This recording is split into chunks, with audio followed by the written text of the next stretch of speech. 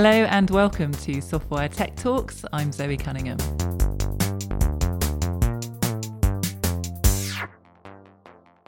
Today we're going to be talking about well-being in the workplace, and I'm joined by one of Softwire's software developers, Marcus Gardner. Hi Marcus. Hi there. How we feel at work has a huge impact on our performance and our social connectivity. We spend around a third of our lives at work, which is approximately 90,000 hours.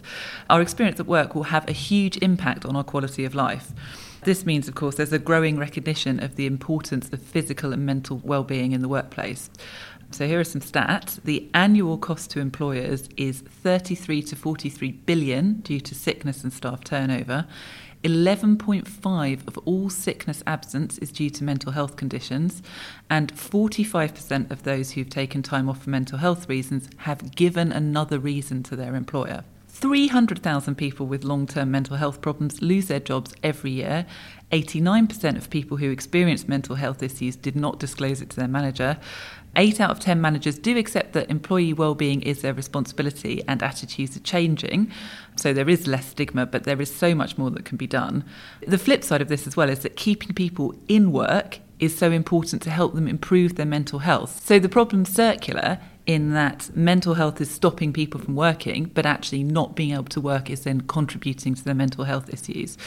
So before we get stuck into the topic, could you give us a little introduction, Marcus, to who you are and maybe include a fun fact about yourself? Sure, no problem. So mental health's an issue that's very close to me and important to my heart. I have a lived experience of anxiety, so I spent 6 months last year doing a project with the Winston Churchill Memorial Trust looking at digital solutions for workplace mental health care. So I travelled around the US and the UK. So in the US, I went to Boston, New York and San Francisco, interviewing digital mental health technology founders and academics and clinicians and advocacy bodies, trying to collate together the learnings that they had from, answering this important question of how do we implement effective workplace solutions to improve mental health care of our staff. And I also published a report off the back of this fellowship. So my fun fact, after I'd completed the research project, I did a presentation last year. And my fun fact is that probably the most famous person I've met is the Duke of Cambridge, because I presented after him about workplace mental health care, which I think says a lot as to the current zeitgeist that's around mental health in the workplace and the importance of the topic that the royal family is getting behind as well. Fantastic. So where do employers start? Because as an employer, you know, everyone wants to do the best job by their staff, but there seem to be so many things to pursue. How do you know where to start? Well, I think the important thing to remember, if you're doing a business initiative, the first thing to do is a needs assessment. And really with mental health care, it is no different. So I think the first place to start for employers is to understand what their employees want. One needs assessment I came across as part of the research was from the World Health Organization called the Wellbeing 5, which is where you ask your staff 5 wellbeing questions, and then you can make comparisons about how other organizations and staff members rated their employers as to those 5 conditions. I think that's really the most important first step, to understand what your staff actually want, because it will really vary from a software company like Softwire to a construction company to a school. Those are very different employment workplaces with different cultures.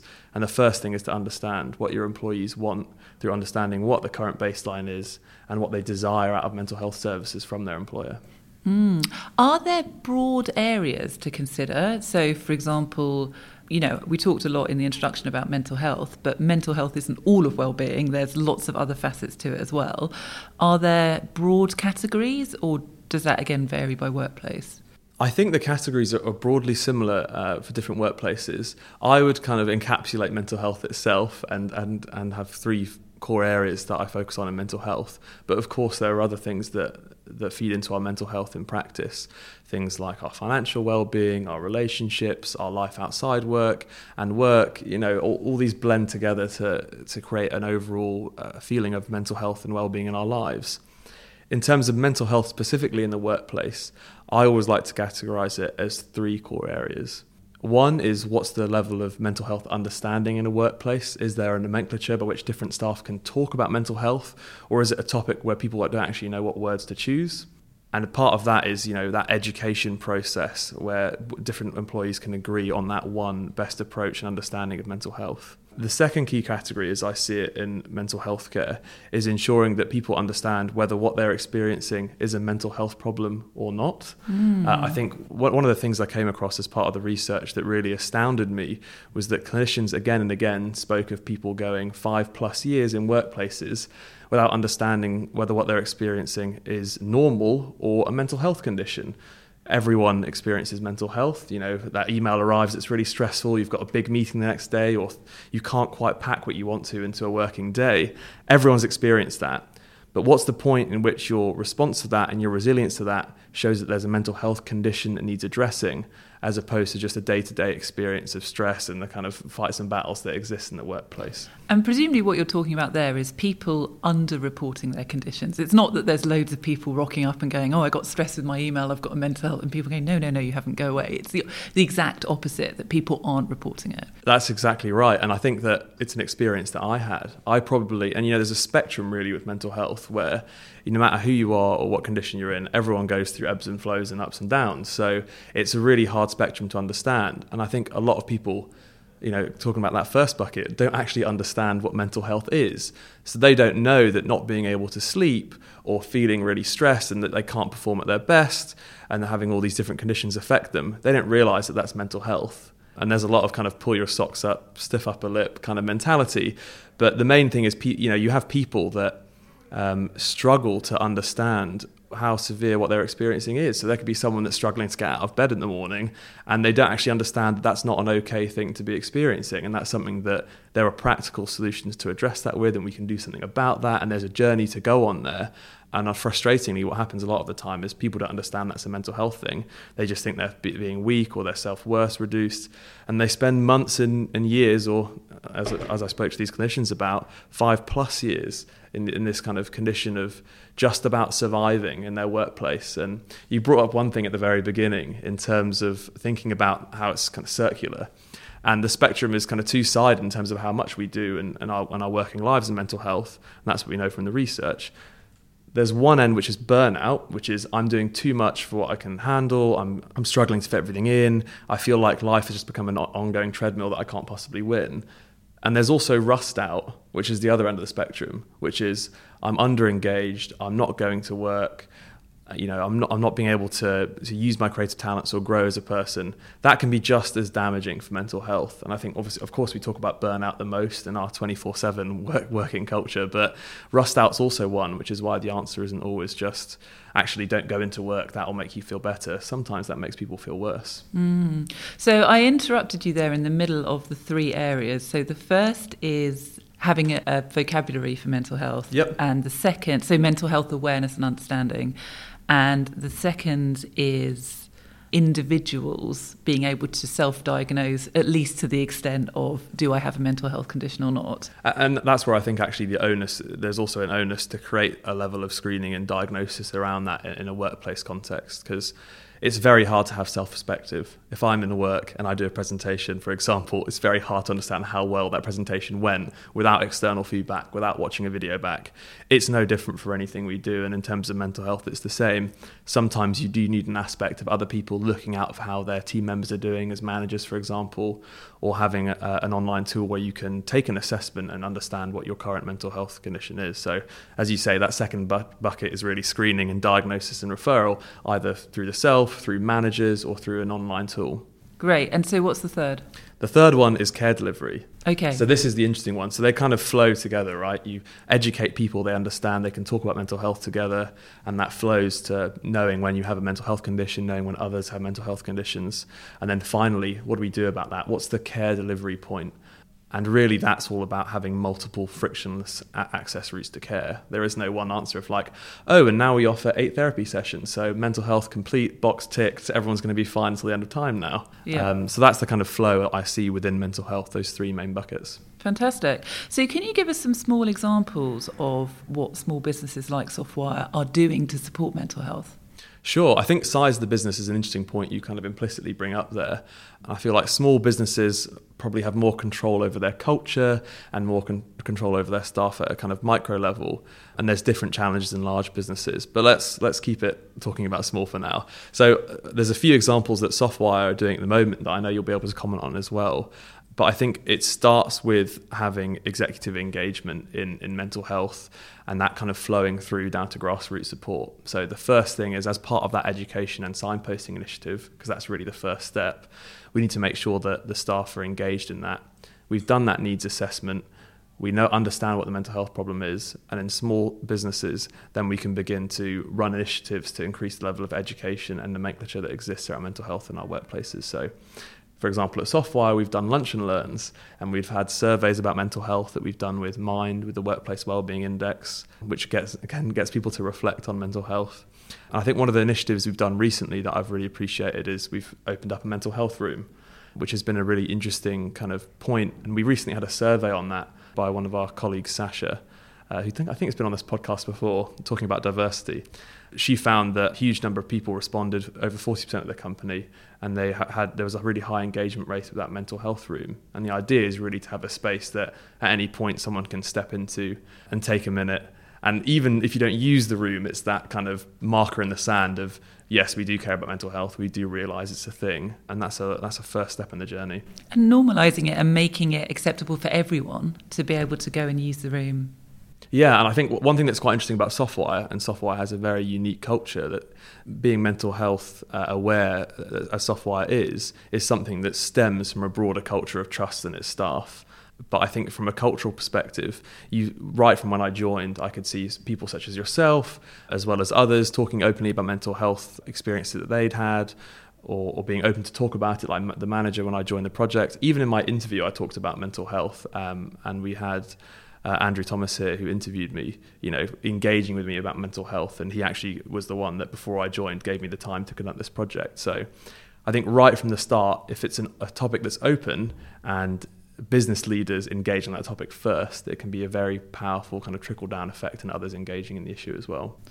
It makes it very difficult if you are struggling with mental health challenges and no one is talking about it, to know whether it's right to raise it or whether you're better off just keeping up a front. I don't know if you've got any advice for people in that situation. I think I've probably run both paths. So I've definitely kept up a front for like a very long time and not talked about it. But you become another one of those statistics, right, of 5+ years, or in my case it was 2 years, and even that was a long time. And you kind of slide down the scale of well-being until you get to a point where it's so severe that you can't do anything but talk about it. But it is a difficult conversation to broach, depending on your workplace culture particularly. Of course, it's one that you can engage in not just in the workplace. You start off by talking to your GP about it, talking to your significant other about it, talking to your friends about it. And I think that can be a helpful first step before you engage in talking about it in a workplace context, which can be more difficult because you've got this complex tie between my livelihood comes from here, but also this is really affecting my livelihood in a broader sense. Yes, absolutely. It's important to be pragmatic, I think. Taking care of yourself, there are different ways to go about that, essentially. Exactly, and I'd practice those conversations. And those conversations can be hard too, even with significant others. I don't think I told my girlfriend, for example, for 1.5 years where I was like, I think this is actually a problem. I think I need to do something about this. And having the conversations in safe environments first, and then you need to bring it to the workplace, because that's where you spend a lot of your time, as you were talking about the number of hours we spend at work, which is a bit scary. But you can have those conversations outside work first with your GP and start to engage there, but ultimately you need to fight that battle in the workplace too, because that's where a lot of mental health conditions arise as well, and work provides a lot of value to us. I certainly wouldn't want to be watching daytime TV all day rather than engaging in software problems, but we need to recognize the work the value provides, that it gives us, it sustains us both in terms of monetary concerns, but also in terms of our growth and our mental well-being and feeling like we're providing value to society. We need to recognise that we're getting that from work. I mean, we need to realise that because of that, we need to engage in the mental health conversation at work if it's affecting our ability to enjoy those things. But one of the other things that you get from the work environment is that social interaction that actually, even worse than watching daytime television, is being on your own and literally not engaging with other human beings. That's, not a path to wellness.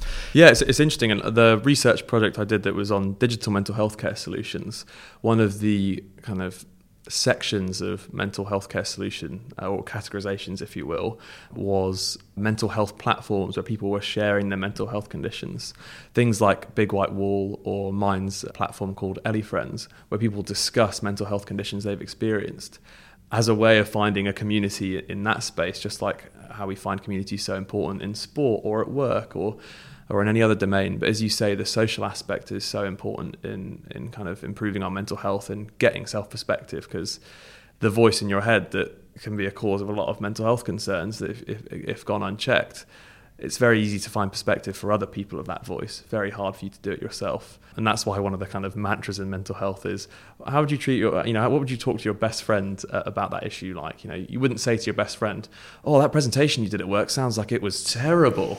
Or any of those kind of like really mean, like critic in your head comments that come out and can be the kind of start of a negative thought spiral. So I think that social aspect's really important and gives you a lot of perspective, and you can get a lot of that from work. And if you can engage with your managers, your staff about mental health, it can be a huge boon as well. I would definitely say that since experiencing a mental health condition, going through it and coming out the back of it, I see it as a net positive now, which is quite not something I would have thought in the moment where I was kind of suffering through anxiety and I felt like, oh, I can't live my life properly because I'm experiencing this kind of day-to-day annoyance with anxiety and frustration at myself that I can't just get on with normal things as I'd want to. So I think it's a net positive overall for me, because when I look at it and when I start to manage other people, I can instantly understand from a point of empathy what they're going through. Not because they necessarily have a mental health condition, but because everyone has mental health. When I see someone struggle to do a task and they're struggling through it, and I can say, oh yeah, the critic in your head is definitely being like, oh, you could have done that better, or this is taking a bit longer than you might have thought it to take, and to notice that up front, and to kind of notice that their breathing's quickened or they're sighing or whatever mental health thing that I'm now aware of, and to be able to have that empathy and be like, it's okay if you're finding this hard and you're struggling through it, like we're learning together, and part of my role here is to make sure you can perform at your best. And part of people performing at their best is having mental health and tip-top conditions. So that net positive also is a huge part of the kind of empathy that I feel for others and that I'm able to manage with when I'm in those positions. Even in terms of upwards management, you could be managed by someone and you can see the stress they're undergoing and they're not quite getting to you and the meetings are being delayed. And if you can come to that point from a point of empathy where you realise that they're going through a lot and you can engage in that topic, then that can be quite powerful as well. That's fantastic. And you mentioned there about the research project that you did around technology. So what are the ways that we can use technology to help us with mental health in the workplace? It depends on the scale of your workplace, but I think technology is a powerful part of an overall holistic wellbeing initiative. So it's not the whole solution, but it is part of the solution? Yeah, definitely not the whole solution. I think that, as a software developer, I think the thing with technology is always that it needs to solve a real business problem, and it needs everything that kind of sits around it for it to really provide traction and gain traction in a business and be used effectively. But yeah, it's part of the solution to that problem. And what's the solution that makes best sense for your business is very workplace dependent, and it needs to be really tailored to the scale of your workplace, the culture of your workplace, the size. And one of the interesting things I've talked to different people about in this project after I completed it was exactly that. So I met with the vice chair of the Police Federation a couple of weeks ago and was trying to give him some advice based on the project that I'd done. And he had some questions about looking at workplace solutions in the context of the police force and mental health. And that was a really interesting conversation to have, because the police force is a very different workplace to a lot of workplaces. They deal with a lot of stresses that are frequent and can be quite extreme. So there's a whole other tact and approach that had to be taken in that context versus the context of the General Medical Council, which I spoke to briefly as well, and kind of followed up with. That tailoring to the workplace is really important. I think in general, there are three core categories for workplace mental health solutions that I discovered as part of this fellowship.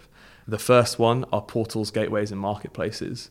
And these are the things that people are probably already using anyway. You're logging onto the Mental Health at Work gateway, which gives you access to a whole range of mental health resources that are workplace focused, depending on what your workplace is in terms of culture and size. And there are gateways to other resources, things like Mental Health Foundation resources or Mind resources. Those are kind of the broad educational aspects that we talked about earlier that can be really helpful to engage with your workplace in. The second core set of solutions are comprehensive wellbeing platforms. And these are the ones that probably fit for more workplaces for a lot of workplaces, depending on size, but probably most beneficial for really large workplaces that struggle to traction mental health initiatives across a huge number of employees. And these can be things like Unmind or Silver Cloud, where they're aiming to provide all three elements of that mental health journey that we talked about earlier: an aspect of education and signposting within the platform, screening tools and diagnostic tools within the platform, and then care delivery forms, things like mindfulness or digitized cognitive behavioral therapy, or in some cases referral points to teletherapy. That can be a really useful platform for all kinds of different organizations of different sizes. And then finally, we have teletherapy applications themselves, which are distinctly care delivery platforms, where instead of having a traditional talking therapy where you go in person to a 1-hour appointment once a week, it can be phone, it can be text chat, it can be in person, any combination of those that's best for staff. And I think that can help tailor to different workplaces as well, depending on where you're at. And of course, teletherapy solutions are more expensive. Comprehensive wellbeing platforms, the more comprehensive, the more expensive it is. There's all these trade-offs that must be considered depending on specific workplaces. And you mentioned about the things that need to be done around the edge of the technology. So just buying a platform is not necessarily going to give you the benefit you need. What can you do to help people to engage with it and to make sure they're using it? So in terms of engaging with a technology solution in a workplace context, when I was doing the research and I was talking to these founders that had enacted these mental health care solutions in workplaces, they identified 3 core areas to really make the technology come alive and be used and utilized and have an impact in workplaces. The first was that the solution needs to be championed at all different levels of the organization.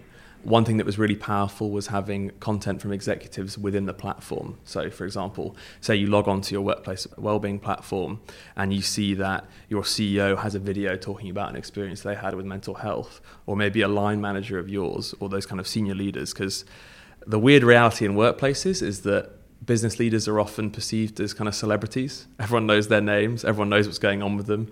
People are kind of seeing them present at different events, and they kind of have that celebrity star power within a workplace context. So I think that executive level engagement is really important. And then also that grassroots engagement to meet it from the bottom as well, and people having being engaged with mental health, having mental health champions that care about mental health and are talking about these resources and are providing points of contact for people on mental health. And I think that combination of being championed in both at higher and other levels can be really powerful. I think secondly, to make these workplace solutions work, it's really important to position them carefully. A lot of the time with mental health, the conversation can quickly become very negative because some of these experiences can be really challenging. But for people to engage on a broader level, workplace solutions and initiatives need to lead with well-being, and they need to normalize mental health, but not trivialize what can be a really challenging issue for people. I think the terminology really matters when we talk about mental health. If I say mental health concern or I want to be able to perform my best, that sounds very, very different to me saying, I think there's an American term that really bothered me when I was doing the research in the States, which was something like disorder. Yeah, my mental health disorder. Things like that. That terminology has a huge impact on whether someone's going to talk about their mental health or not, even though we all have it. And also the link between being perceived to not be able to do your job. Because you mentioned how energizing it is to have executives talking about it. But I think they're fighting this. The higher up you go in an organisation, almost the harder it is for you to talk about it, because you don't want to be perceived as weak. And it becomes even more important to show that you're doing a good job. And if this isn't in line with how that's perceived in your company, then I think it's personally risky for people to do that. Yeah, it certainly feels it can feel personally risky, and that's a really challenging aspect of the stigma that we often talk about in mental health. And as you say, those executives being engaged can be quite challenging for them personally. So I think when it comes to executives engaging in mental health and thinking about that, it's interesting how we've gone to a point where, we'd frequently see executives burning out. And now at some really large organizations, you have kind of pit stop teams sitting around executives, and you've got a nutritionist and you've got a coach and you've got a psychologist. And it's funny how that in a sports environment, we can talk very openly about psychology, and that's a really performance-orientated industry. In fact, it's one of the most meritocratic. Either you hit that tennis ball and it goes in, or it doesn't. And then suddenly having a psychologist and having a coach and having these different people that are essentially, they're providing psychological support in some form or another is totally fine. And then in a workplace context, it's not. when everyone found out that Andy Murray had a sports psychologist and he was helping him work through things, or Bradley Wiggins had that sports psychologist as well that wrote The Chimp Paradox, no one bats an eyelid. And yet executives in business are held to a different level of account, and I have no idea why, other than kind of sort of stigma and cultural reasons. But if we're saying in an industry where performance matters the most, it's meritocratic, sports psychologists can be really helpful, then of course some level of kind of psychological understanding and engagement in a business context will also provide help and support and help people perform at their best. And in some instances, being open about mental health can be very empowering for executives, because suddenly you've got a quarter of people or more, because spouses, siblings, whoever are engaged in mental health or have experienced mental health, suddenly you're speaking on a very personal level to a huge amount of your staff.